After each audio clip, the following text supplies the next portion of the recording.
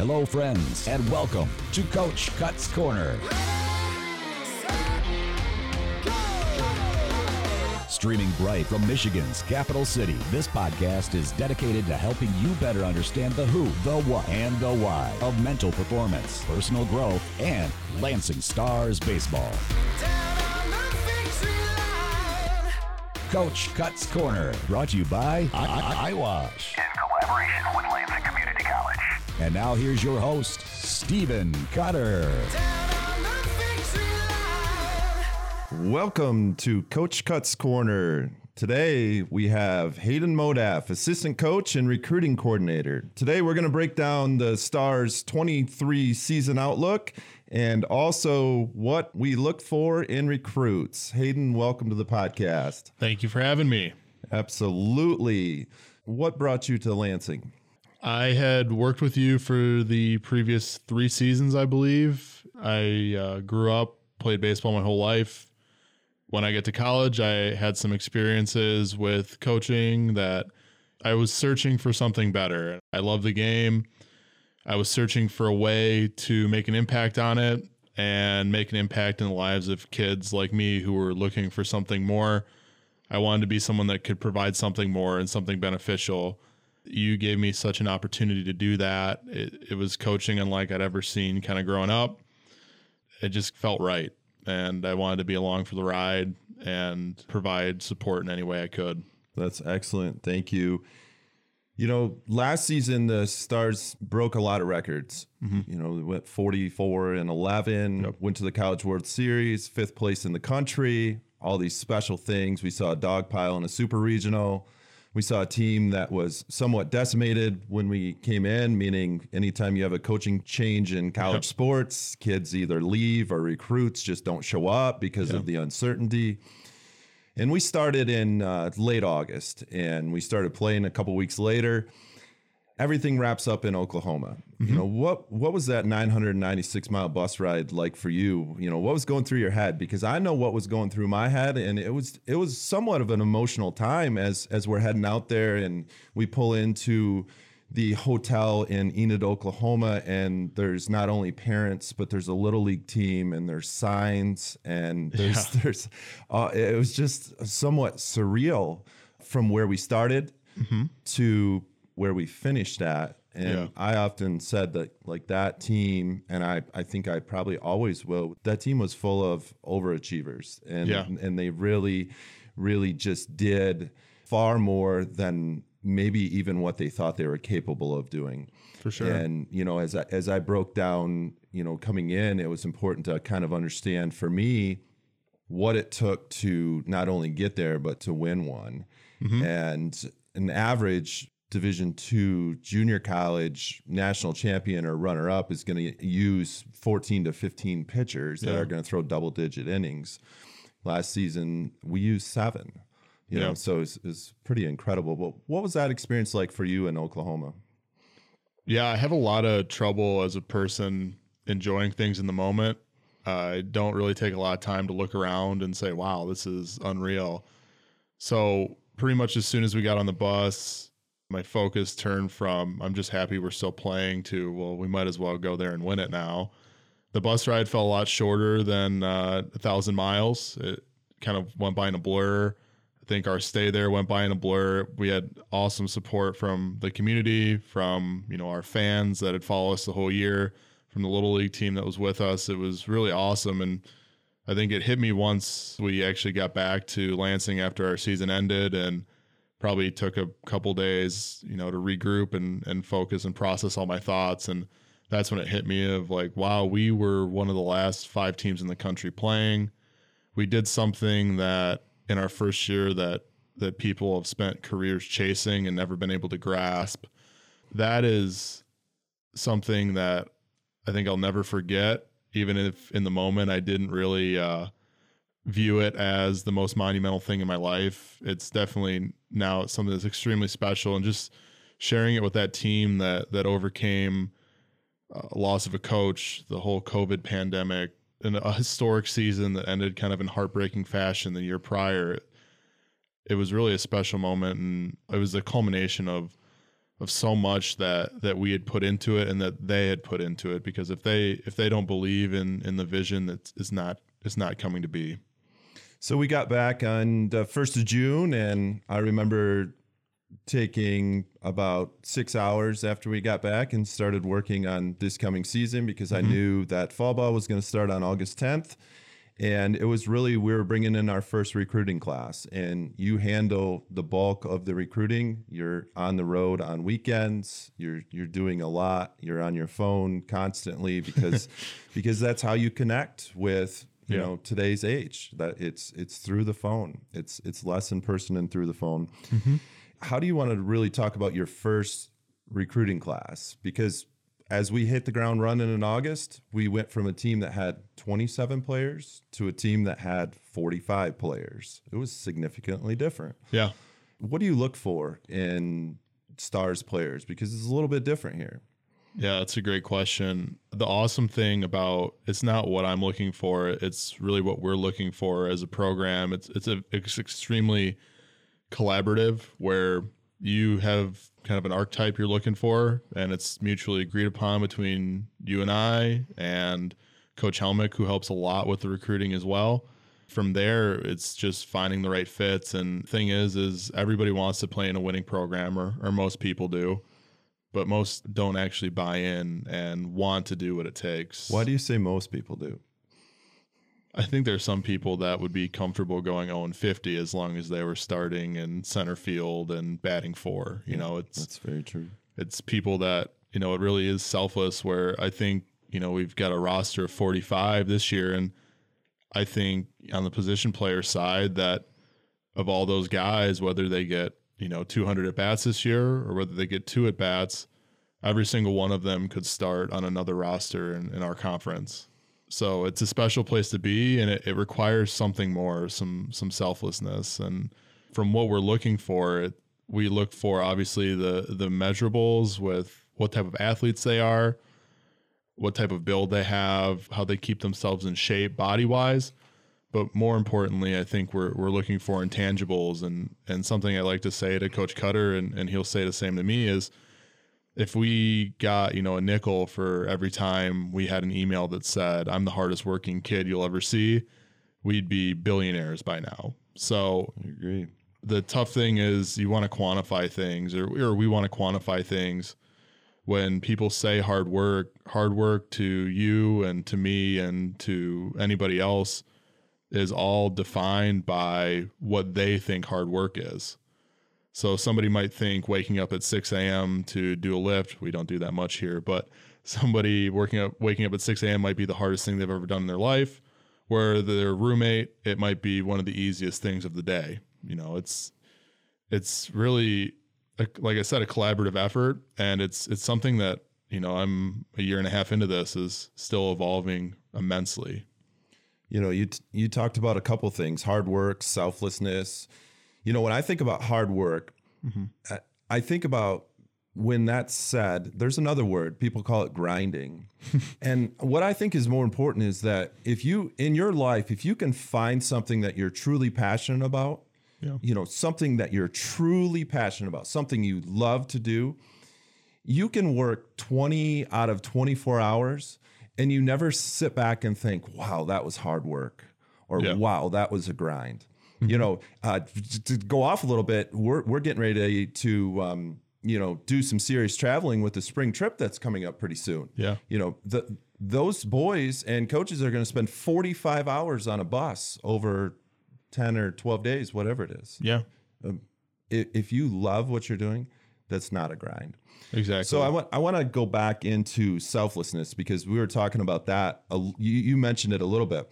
And we're naturally born selfish. Our mind is constantly scanning, and it's scanning to keep us alive. And so there's a natural selfishness that's built into all of us. Yeah. And when you put a bunch of selfish people on a team, then that's why you end up getting a lot of normal things. Yeah. And if you want to have abnormal stuff, you've got to teach that selflessness. And that selflessness can come through a lot of different forms. It can come from looking at a team photo. Yeah. When everybody looks at a team photo, what's the first thing that they do? They look at themselves, and then they look at everybody else. You know, you start teaching that piece of selflessness. What does that look like? And it's just one of those really dynamic things, because people really worry about what other people are thinking about them, you know, and they're constantly, you know, worried what this person or that person might think. What they fail to realize is that the other people aren't worried about them. They're worried about themselves, because we're naturally selfish.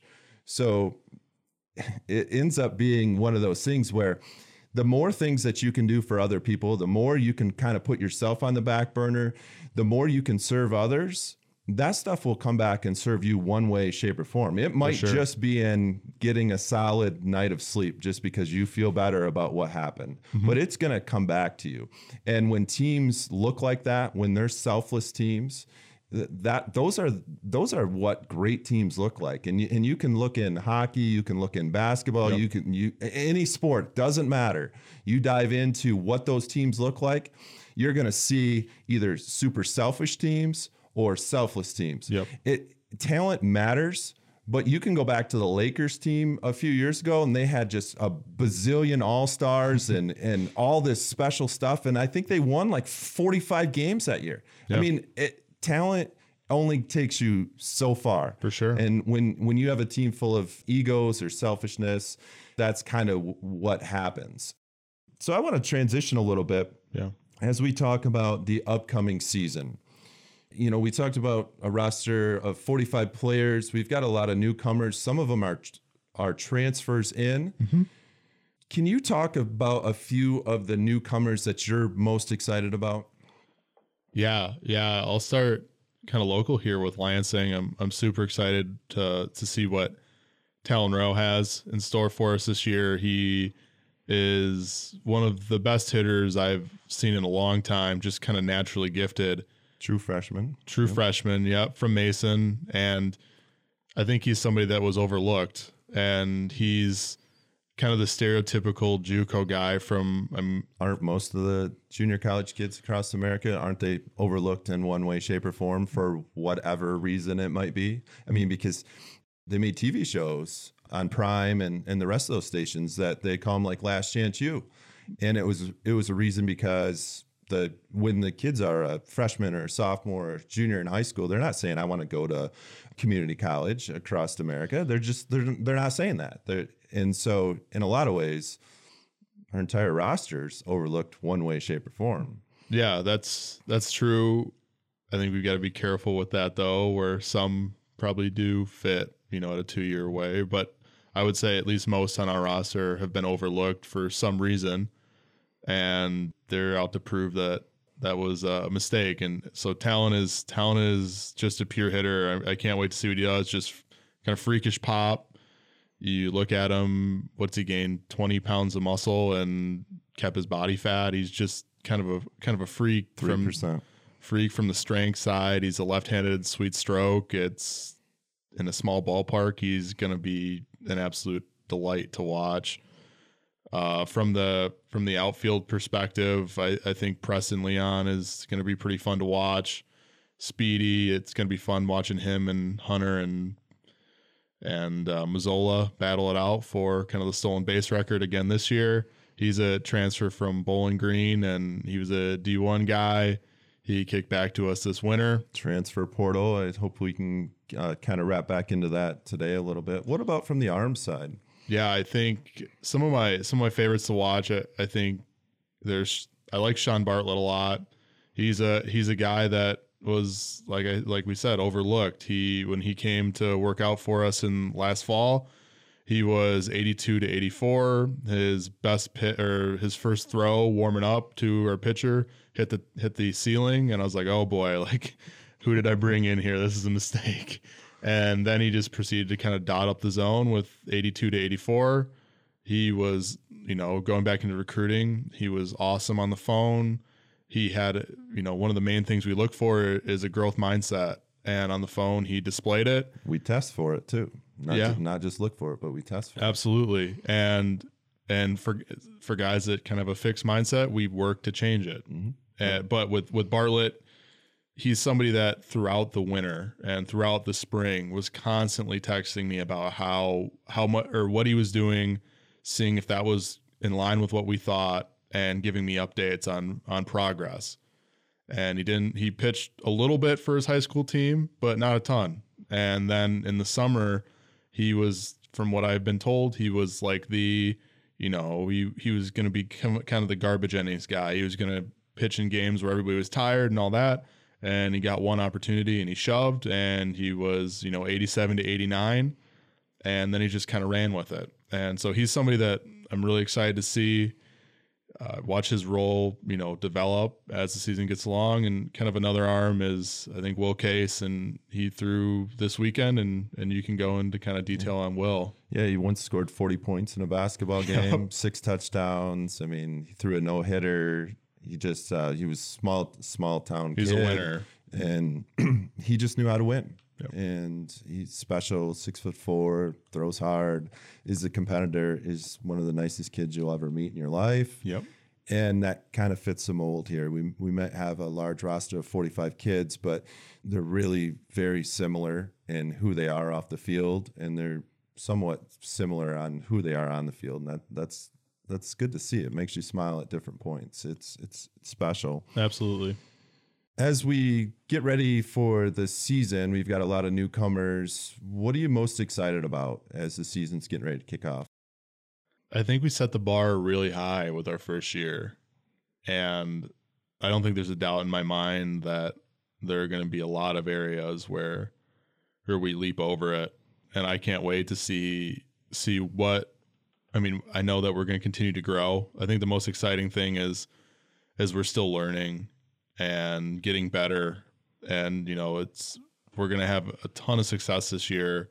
I think it's kind of going to be unpredictable success where things are going to surprise us, where, wow, we really turned it up in this category. I didn't even know this is somewhere we were behind, but I think we're going to win a lot. We're going to hit a lot of home runs. We're going to steal a lot of bases. We're going to strike a lot of people out. And I think overall, I think the most exciting part is just refining the process. And what this program looks like this year is so much better than what it was last year. And last year, it was one of the best in the country. So this year, it's even better. And the most exciting part is wow, I can't believe what this year is going to look like success-wise. But knowing next year it's going to be an even different level. And I think that's what I'm most excited for, is it's just, just constant stepping stones and stepping up. And that's what you're looking for in life too. Yep. Whether it's every day, every week, every month, or if it's a New Year's resolution, that doesn't typically work anyway, but you're trying to get better, and you're trying to raise that bar constantly. And sometimes in life, you got to set that bar way, way, way down so you can gain a little bit of confidence and get over that bar and go to the next bar. I think I'm most excited about this upcoming season is really playing at home. Yeah. When we actually get to play at Kircher Municipal Stadium, we'll have been on a 53-game road trip when we get to play our first game later this season. It's incredible. I mean, that includes, fall, super regionals, World Series. We played a 28-game fall season. So we've been away from home for a long time. And it doesn't matter what sport you have, home field advantage matters. Yeah. It matters. For and sure. there's a reason why the Super Bowl is supposed to be played at a neutral site. Yeah. It matters a lot. So I'm most excited to get back at home. We have an incredible environment.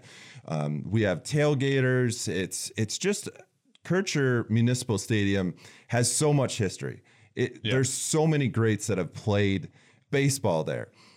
At some point in June, we're actually bringing back the high school all-star game. That's been dormant for a long time. So they've had the high school softball all-star game going, and this is something that I kind of took to heart when I noticed that the baseball was not happening anymore. We're bringing that back. So there's so many exciting things that are going to be happening, not only on the field, but off the field. And I think that's kind of what fires me up the most is Absolutely. And that's what pushes you to continue getting better. And we say things like, what is possible? Yeah. And instead of saying what is possible with a question mark, it's what with an exclamation point is possible, with another exclamation point. For sure. And that's the beauty of sports. It's the beauty of life. And like I said, I'm just overly joyed not only to have an incredible coaching staff, but have an incredible community, have incredible support from our college, and have the type of kids that you've helped bring into this program. It is extremely special. And whether we win every game that this team plays this year or we lose every game this team plays this year, it's not going to matter, because the things that we're doing outside of the field is going to transcend this season. And if we do a good enough job, it's going to transcend 10 years or 20 years. And that's what really matters. For sure.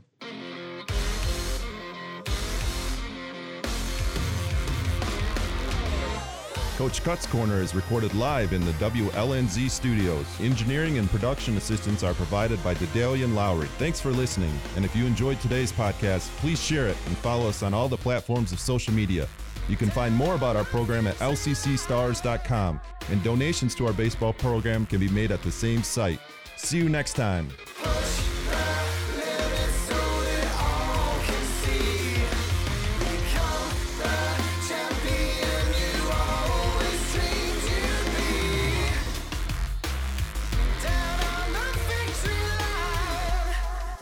Featuring the faculty, staff, students, and others that help to make Lansing's premier college what it is today. LCC Connect, Mid-Michigan's connection to Lansing Community College. To find out more about our featured programs or to listen on demand, visit us at lccconnect.org. LCC Connect. Voices, Vibes. Vision. K-12 Operations at Lansing Community College is a proud collaborator of the Mason Promise Scholarship. The Mason Promise Scholarship is a community organization of volunteers that guarantees funding for 2 years of Lansing Community College education to selected Mason Public School students. For more information on the Mason Promise Scholarship at LCC, please visit lcc.edu/hope.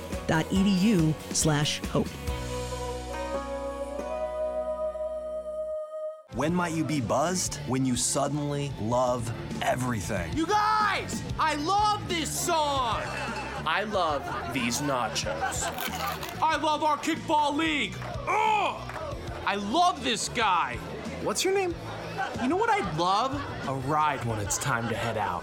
If you see a buzzed warning sign, call for a ride when it's time to go home. Buzz driving is drunk driving. A message from NHTSA and the Ad Council. I love your car. Is this real leather? Michigan residents aged 25 or older may qualify for Michigan Reconnect, a program providing free or reduced tuition to students who have not earned a prior college degree. Reconnect students are responsible for books and fees. Visit lcc.edu/reconnect for more information. LCC Connect. Voices, Vibes. Vision. We but mirror the world. All the tendencies present in the outer world Are to be found within us. if we change ourselves. The tendencies in the world Will also change. This paraphrased quote from Mahatma Gandhi is the basis of the program you are about to hear. I'm Dedalian, and this is Shining Stars, a program dedicated to searching out and bringing attention to individuals and organizations that are fostering positive change within our community and within our world.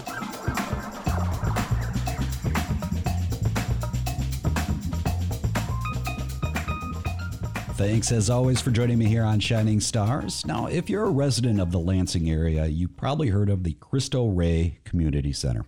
For over 50 years, it has been a part of our community, providing basic needs services to the poor and vulnerable, emphasizing physical and behavioral health care, counseling, and basic needs such as food, clothing, and personal hygiene access.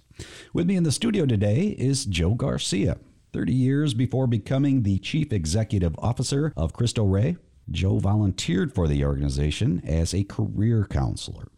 Between these two roles, he has had a fulfilling career spanning several professional sectors, including nonprofit, Fortune 100 management, public administration, and entrepreneurship. Joe ensures high-quality safety net services are available to the poor and vulnerable here in our community. At the same time, he is educating local government and business leaders on effective methods of involvement and collaboration. Now, Joe's got himself 2 degrees, a Bachelor of Science degree in Communication and Spanish from Western Michigan University, and then he followed that up with an MBA from Northwood University. That is quite the resume, Joe. Oh, thank you. And it is awesome to have you a part of our community as well. Got to say thanks for coming in to the show to talk about the Cristo Rey Community Center. Tell me a little bit about the organization, its mission, what it does here. I mean, I of course brushed on it a little bit here, but you're going to explain it a lot better detail than I can. So, well, great, and happy to. Cristo Rey Community Center is a safety net organization. Mm-hmm. We're here to meet the needs of the poor and vulnerable. We've been doing that for a little over 55 years. Okay. So what does that mean? We're providing medical care. We work with folks who are in recovery through that recovery journey, so substance use disorder counseling, mm-hmm. and the wraparound services around that. We have a partnership with the city of Lansing called Financial Empowerment, mm-hmm. and that is where we're helping individuals get on the right sides of their budgets, be strategic with their dollars, and also to help them utilize other community resources. And then last but certainly not least, we operate in the space of direct assistance. So that's food, pantry food items, but also hot breakfast, hot lunches, as well as personal need items and a clothing closet. And so we do that all under one roof. Okay. All right. This is connected to the church, right? Yes, we are part of the Diocese of Lansing. Okay. We, however, are a self-sufficient organization. We're our own 501c3, our own EIN number, and we work to be a self-sufficient organization, which we are. Okay. How do people end up coming across you? Like, for instance, the thing I know about Cristo Rey is the event that happens every year. But how do you try to get the word out about what you do to the people that need to know? Well, certainly, and it's funny that you mentioned the event that happens every year at Cristo Rey Catholic Church, okay. which has nothing to do with the Cristo Rey Community Center. And that's what I wanted to know. Well, there you go. And the church is on the south end of town, and we are on the north end. There we go. But how do people learn about Cristo Rey? I would say through word of mouth. Okay. Because again, who we are helping are people with lower means, and they might not have, let's say, the access to the social communication that exists out there to your Facebook or your digital advertising or whatnot to see that. So a lot of it is word of mouth. So people getting help, sharing their good experiences with others, as well as we work with other nonprofits in the community so that they are aware of what we do, so they can refer people over to us that we can help, and vice versa. I'm going to jump right into an overused analogy that I use. In the nonprofit space, we are David's fighting Goliath-sized problems. Okay. In the nonprofit community, we cannot afford to work and think as individual organizations. We have to come together. Okay. And that's really important for us nonprofits to have the effectiveness in the community that needs to happen. Very cool. I'm glad we actually covered that, because I actually believe that I am not the only one. Because when I started diving into the website, I was like, okay, this is not the same thing that I thought it was. Mm-hmm. So I'm glad we clarified that. Tell me a little bit about, when I hear CEO, automatically I think of Fortune 500 company mm-hmm. or something like that. Mm-hmm. What is the day in the life of a CEO for this type of an organization? Well, it's unique. In the nonprofit environment, we wear a lot of hats, and mm-hmm. I'll tell you what, if the hat doesn't fit, we put string around it so it'll stay on your head. So what do I do in a day? It can be a lot of different things. I can be involved in meetings with our state and local government representatives, helping to have an effect on policy and change that it will benefit our community. Heck, I might be out there troubleshooting an IT issue that I shouldn't be involved with, and everything about anything and everything in between there. Maybe I've helped address some plumbing issues in the past, those kind of things. So nothing is off limits, and, which is the beauty of working in a nonprofit. You do what's needed, and you do it with a smile on your face. And it sounds like you've been with the organization for quite a while now. Almost 10 years. 10 years? Okay. So what was it that originally, because it said 30 years ago in your biography that you originally were a career counselor, so you left and came back. I did. Okay. So I'll share a story. Please. Okay. So back in the early 90s, when I was in school, my uncle, who happened to work at Cristo Rey Community Center as the employment and training director, he asked/told me to come and volunteer. Mm-hmm. And in my family, when your relatives tell you to do something, you do it with you do it with a smile on your face. So I happily did it. I happily came in and volunteered. And I will tell you what, my role in that department, I helped people write resumes, and we practice interview skills. I really loved it. And I'll tell you what I loved the most. I loved the sidebar conversations, the conversations about opportunities. It's like what this new job would bring from an opportunity standpoint. Just, loved that. It made me feel good, and it was motivating to make sure that their resumes looked good, as well as they're practicing their, how to respond to an interview question was effective. Mm-hmm. But my uncle Sam is his name. He had a specific reason for me to do the type of volunteerism that I was doing, but I didn't know that at the time.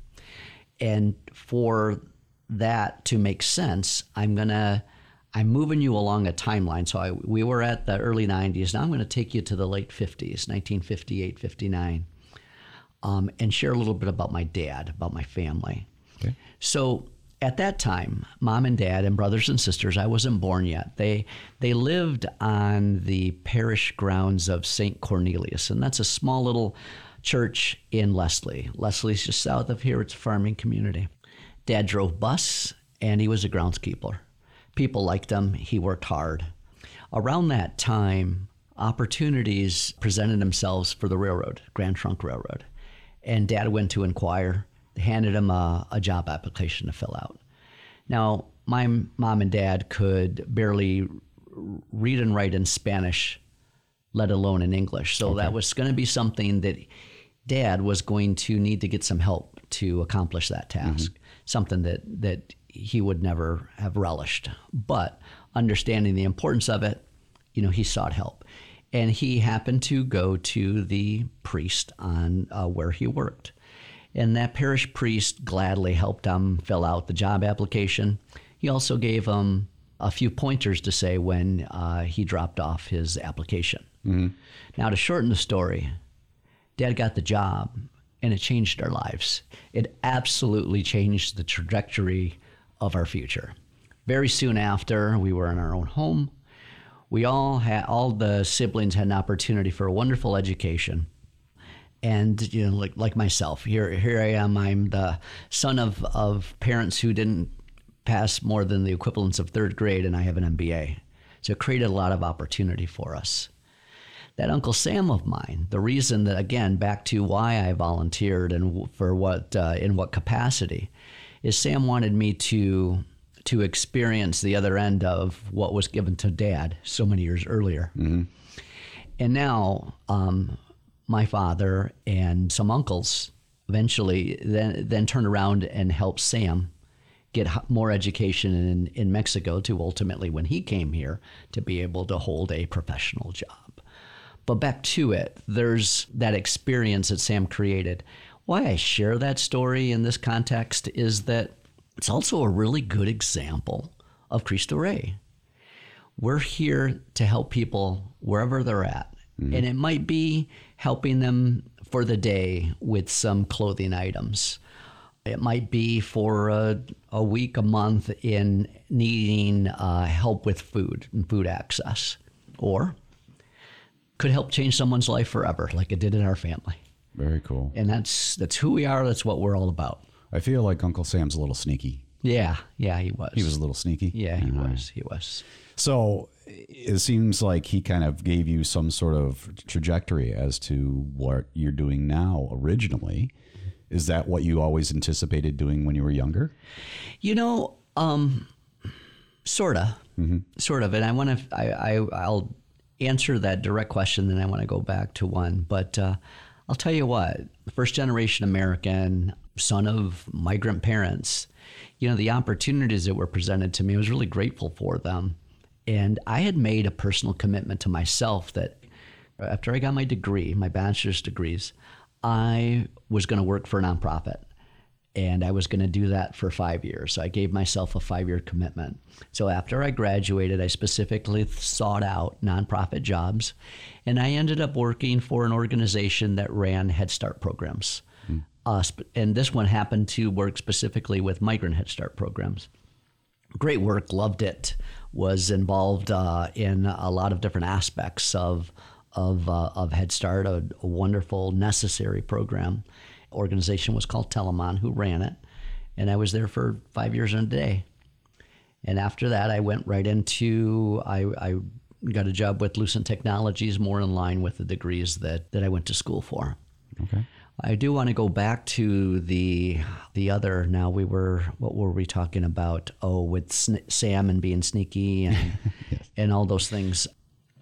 He didn't share that intention that he had at that time back in the 90s. I gathered. He didn't share that for years after, till actually a story that he shared with me when he was just before he passed. He had lupus, and that was really getting the best of him. And visiting in the hospital, that's when he shared that story with me. Very good. He definitely was a little bit sneaky, wasn't he? There you go. Yeah, absolutely.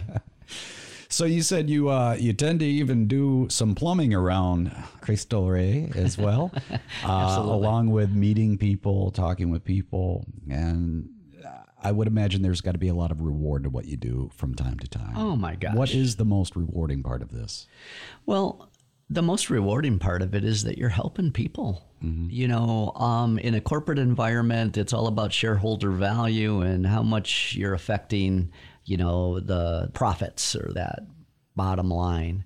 What we're doing in the nonprofit sector is we are helping people and families, and whereas it couldn't be anything more rewarding than that. When you know that you had a small part in helping someone over a difficult period of time, it's incredibly rewarding. Yeah, I could see where that would be. Do you find when you're trying to measure success and say, hey, I'm making a difference, is it the numbers that count, or is it those stories? It's the stories that count. It's all about people. These are people, and it's contradictory to what they're probably teaching us in business school at the master's level there. You can't fit everything in an ROI, return on investment statement. We're not a manufacturer producing cogs. Right. We are helping people where they're at with whatever needs, and everyone is different. Everyone is unique, and everyone deserves the opportunity to work with someone that is willing to help. Because the thing is sometimes that interaction can only take a couple minutes. Other times it could take much longer and multiple visits. So it's a hard measurable behind numbers. But even though we do collect numbers, and we have pretty impressive numbers. It's part of just being a part of the world, isn't it? Absolutely. So how do you measure success in that capacity? From the data gathered capacity, we measure success in that understanding that our little medical practice, we're helping 2,400 individual people who are patients of our practice, doing about 11,000 patient visits a year. And we don't put any type of cap on the Medicaid and Medicare population, which most practices are forced to do that. That reimbursement level at the Medicaid, Medicare level, just to simplify things and to simplify this conversation, equate to about half of what traditional commercial insurance would cover on a benefit. Understood. You have a very positive demeanor about you. Thank you. I enjoy talking with you. I struggle with positivity a lot of the times, keeping myself positive. Do you find that's a natural trait for you? Do you feel like it's a learned thing? Well, I think I know that I have much to be grateful for, and that helps. That helps to be positive. I love the work that we're doing. I see the benefit of our work, so it helps to stay positive there as well. And honestly, and I'll include this with a lot of my nonprofit partners here, we're so busy that, you know what, let's hold on to, a philosophy that I have. Well, I remember the positive and I forget the negative. So if you're always in the positive space, you'll be there. Awesome. But we all struggle. Awesome. I'm assuming that you can't ever run short of volunteers or people on the outside being a part of what you do. So how would somebody get involved? Well, we have our point of contact, Simone Ponce, who could help connect you into volunteer opportunities. But absolutely, nonprofits, ours no exception here. We rely heavily on volunteers.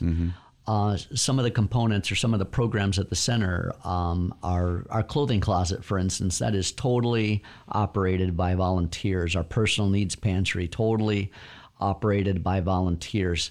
I only have a couple paid kitchen staff, but the rest of the folks involved there are volunteers, and they're sprinkled throughout the center. We rely on them greatly and appreciate their commitment. I will say, and I've heard this firsthand as well, is that these volunteers get a lot out of what they're doing. There's just as much joy in giving as there is in receiving. And you know what? It reminds folks that, that we're all human. We're all folks just trying to make it happen for ourselves, and that sometimes we fall into challenging situations. They're also reminded that no one chooses to be poor. No one chooses to not have the resources that they need. There's no parent out there that says, I want my child not to have these basic needs. There are unfortunate things that happen. There are people trying to right the ship. And people who end up volunteers start recognizing exactly that. Yeah, I would even go ahead and extend on that and find that very often the giving actually even is more rewarding for sure than the receiving. Absolutely. CristolRayCommunity.org is the website if you want to check it out. We'll have that up on the podcast portion of this episode as well.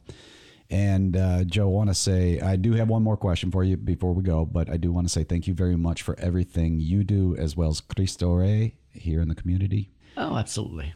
All right, let's go ahead and finish with the question that I ask of all of my Shining Star guests, and that is, if you had the ability to snap your fingers and put one thought into the collective consciousness of the entire human race at the same time, what would that thought be? We're all called to do action.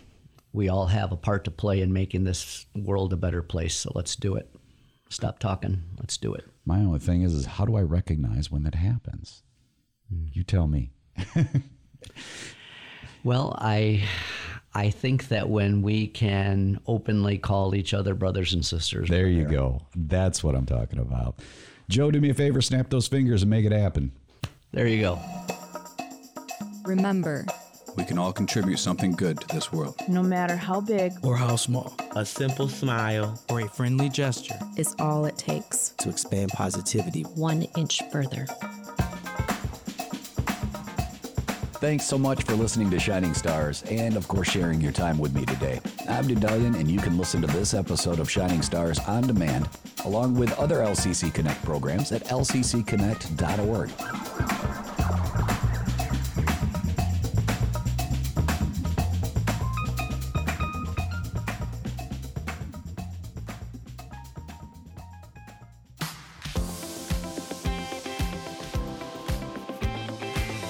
Examining the issues and topics that affect our lives from the local level to the world stage. Listen to the programs of LCC Connect anytime at lccconnect.org. LCC Connect. Voices, Vibes, Vision. Coming in April to the Black Box stage, Lansing Community College Performing Arts presents Tartuffe, a classic comedy play written by Molière. This play revolves around Tartuffe, who is a fraud and pious imposter that manages to win the respect of a prominent household, only to follow up with scandalous deeds. Tartuffe will be featured April 12th through the 16th. For more information, visit lcc.edu/show-info. The Adult Enrichment Program at LCC offers classes in watercolor, creative welding, motorcycle safety, photography, and more. All classes are non-credit. Information about the Adult Enrichment Program is available at lcc.edu/keeplearning. LCC. Connect. Voices. Vibes. Vision.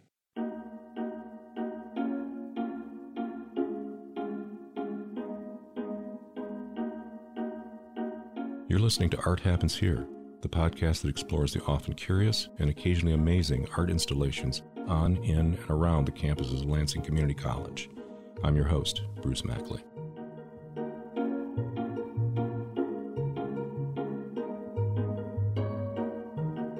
Well, I'm welcoming back the program chair of our art and design program, Professor Brian Bishop, who has contributed widely to the beautification of Lansing Community College's campuses. Welcome back, sir. Thank you. Glad to be here.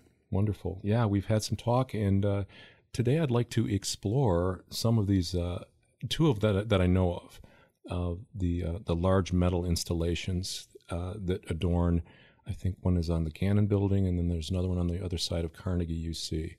I'm going to let you take it from here a little bit. I don't have any specific questions other than to the listeners. They're very colorful, they're very eye-catching, and they're in line with his other work. They have a very timeless quality. So what was your process? Well, on both of them, the process was, first of all, Dr. Knight indicated where he wanted the work to be.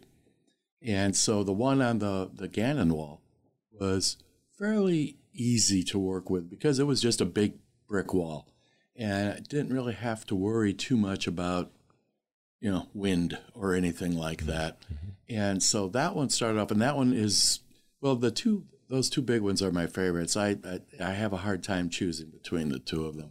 That one was one that was called Portal, and it ended up being like a door inside a door inside a door conceptually for me, but it took me a long time to get there.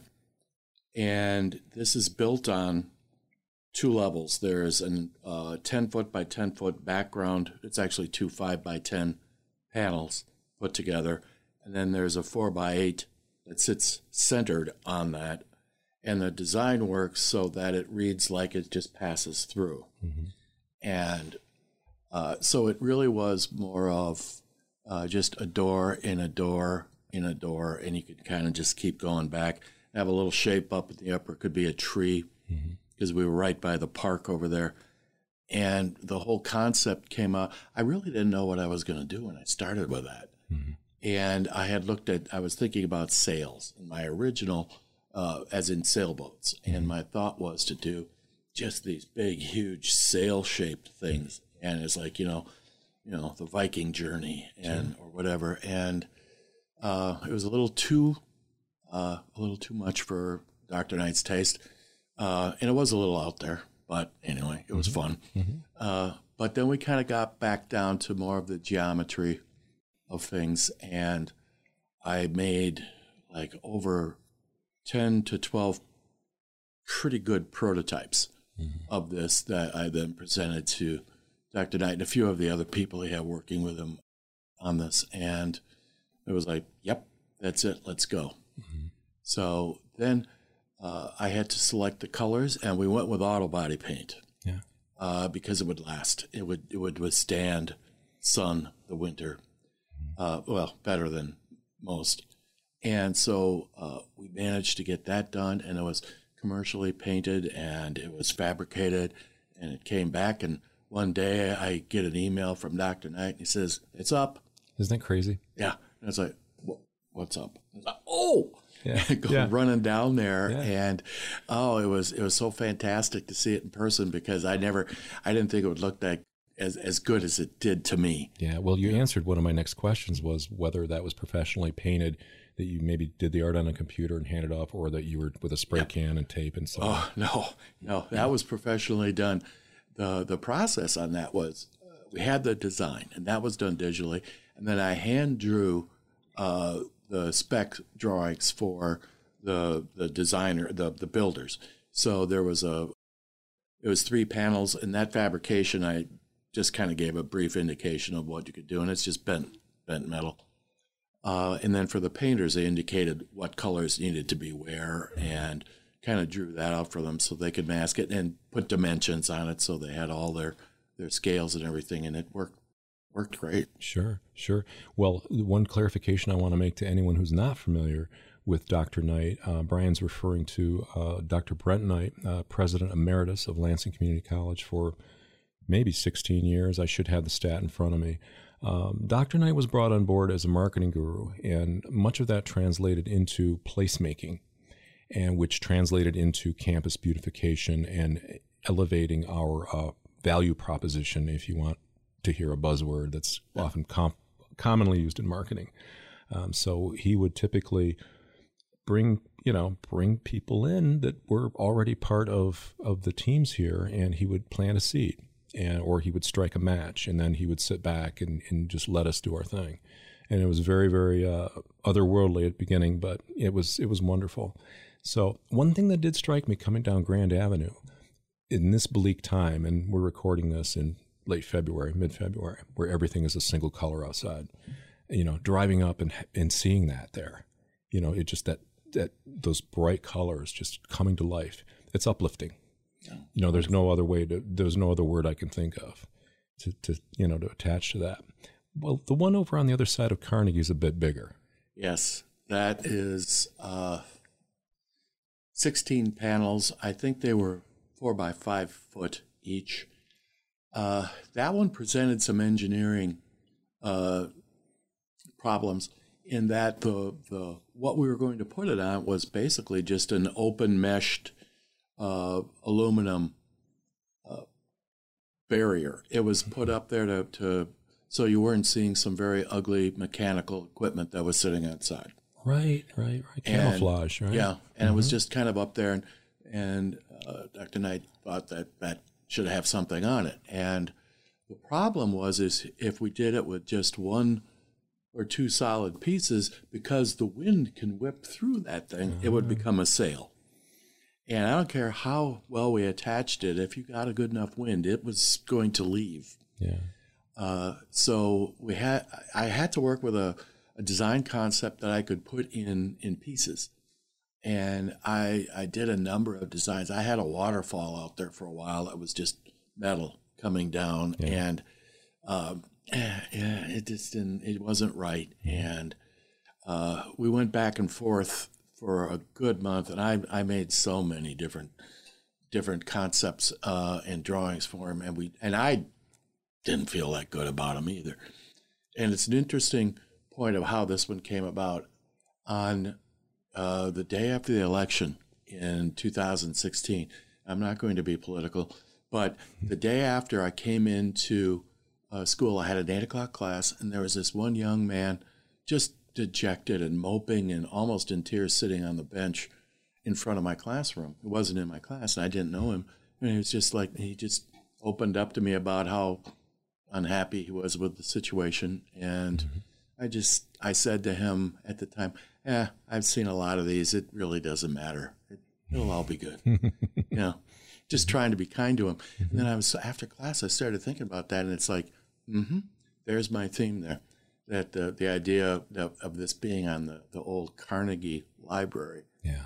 The idea that knowledge is everything, that knowledge, and especially in an educational institution, we represent what is good.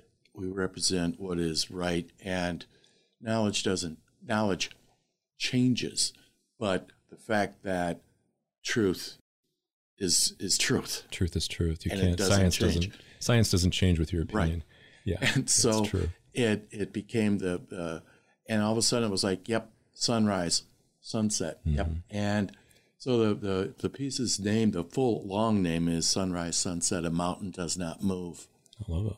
And it was really about that, sun's coming up tomorrow, moon's coming up, the buildings may not be here, but the thoughts that are encased or were encased in that building remain. It'll be all right. Yeah, that's true. Now, you never thought you'd get a mechanical engineering degree, did you? No. Yeah. It's interesting. I thought I was going to be an engineer until I got my first touch of trigonometry, and that changed everything. Right. Yeah, these works, it's worth mentioning. I mean, they're all one-offs.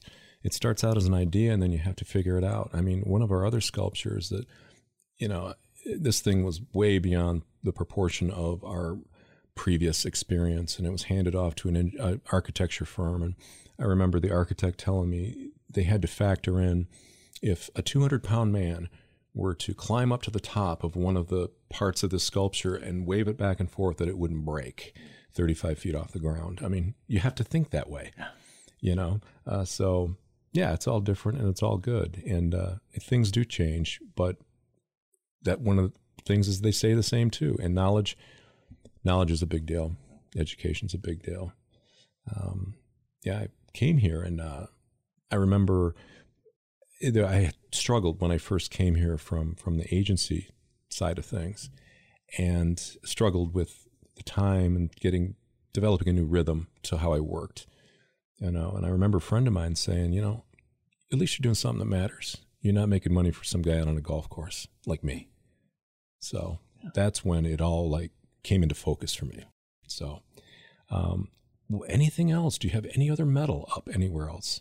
There's a few pieces on Dibond beyond their interior pieces, beyond the one in the Commons.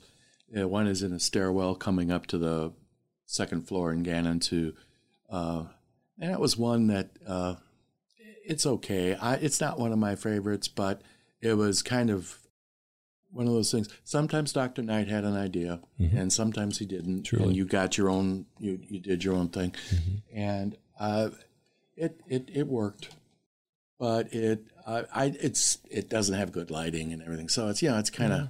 You're too hard on yourself. I was going to tell you before our interviews, you need to take it easy on yourself. All right. Well, I do have a tendency to be a little hard on myself, but yeah, you're right. Yeah. Well, great artists. And if you're your own worst critic, then the world can take a hike, right? Yeah. Well, listen, again, it's been remarkably cool talking to you and going over this. And I can tell we need to be out pouring a drink and talking more about artwork in the future, because I'm specifically curious about the teaching end of it and sending young creatives out into the world equipped with the knowledge that you pass on to them, which would really, one more question, I guess, before we part is legacy. How do you feel about legacy and what you're leaving behind and what may be hanging and will be hanging 50 years from now, and how it affects people then? I try not to think about it too much on the artwork side because, again, I am my worst critic, and I mean, if it's still up, I'm thrilled. The legacy that I'm thinking of taking forward is I've taught for over 30 years here, and I certainly didn't reach every student that I taught, but I know that I've touched a few that were able to take it and become professional artists and good ones in their own right. That's amazing. But there's also the people who really never, they're just taking, a drawing class for fun. Yeah. And just all of a sudden you connect them with something, and it takes them a little bit outside of where they were, or it provides them just a different viewpoint on things, and it changes the way they think. And hopefully for the better, sometimes maybe not, I don't know. But that's the thing I think that leaving behind that I can feel pretty good about. Good. Yeah, for sure. There's a quote somewhere on the power and value of creative endeavor, and I wish I could cite it because it would be perfect to drop in here right now. So, well, listen, sir, Professor Brian Bishop, it's been a pleasure and an honor talking to you, and I hope you can come back and talk to us in the future. I would be happy to do so. Thank you, Bruce. I really appreciate it. Wonderful.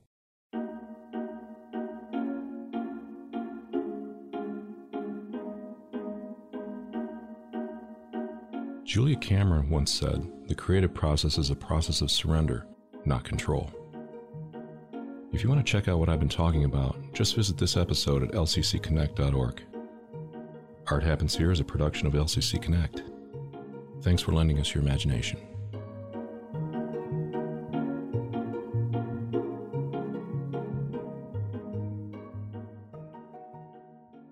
This is WLNZ Lansing. You're listening to LCC Connect, a weekly program that features the voices, vibes, and vision of Lansing Community College. To find out more about LCC Connect programs or to listen on demand, visit us at lccconnect.org. LCC Connect. Voices, Vibes. Vision.